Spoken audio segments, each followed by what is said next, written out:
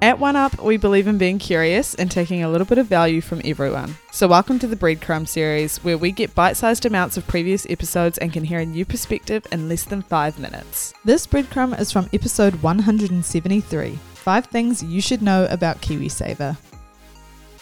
Every year you get a statement covering your current KiwiSaver position and projections, and you should be able to see what you're invested in.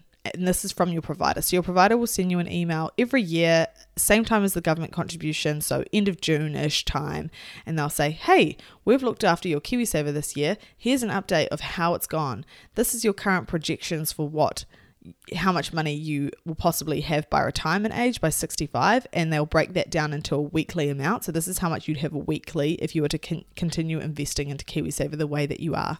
And this helps you plan for your future. Like, oh my God, I'm only going to have $100 a week by the time I'm 65. That's nothing. I need to start upping my contributions. Unlikely it would be that low, but that's just an example.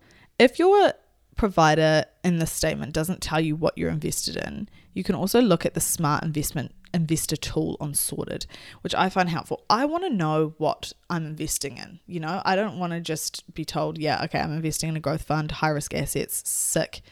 Some people don't care, and that's fine. But I personally want to know what my money is invested in. And I'm pretty lucky that my provider does a complete breakdown of exactly what my money is invested in, where my fees are going because they are a non-for-profit organization, and all of those sorts of things. And I find that really helpful. But if your provider doesn't do that, for example, the banks, I feel like aren't that good at letting you know what's kind of happening, you can go on the Smart Investor tool on Sorted and they will tell you. KiwiSaver is one of those quick wins that all of us can get sorted. It should be simple to do this.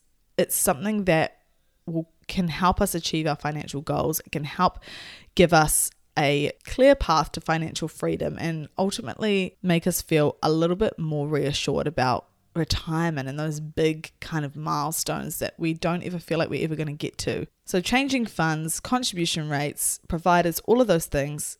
Before you look into that, work out what your goal is. Do you want to save for a first home with your KiwiSaver, or do you want to use it for retirement? Once you've gotten that clear, then talk to your provider. Say, this is my goal. This is what I want to do. What would you suggest now that I'm with you? If they don't give you the support that you're after, switch providers. There are so many out there that can help you and that want to help you and that are becoming so much more involved with social media and putting a more modern and basic tone onto the language they use with KiwiSaver, and you should be able to understand it, and they should care about having you there. This isn't just you're buying a product of someone, you're like putting your financial future into someone's hands. And so I think that having the right provider that will help you is so important. Thank you so much for listening to this episode of the OneUp Project. If you want to find more stuff just like this, check out our other apps or follow us at the OneUp Project on Instagram or TikTok. See you there.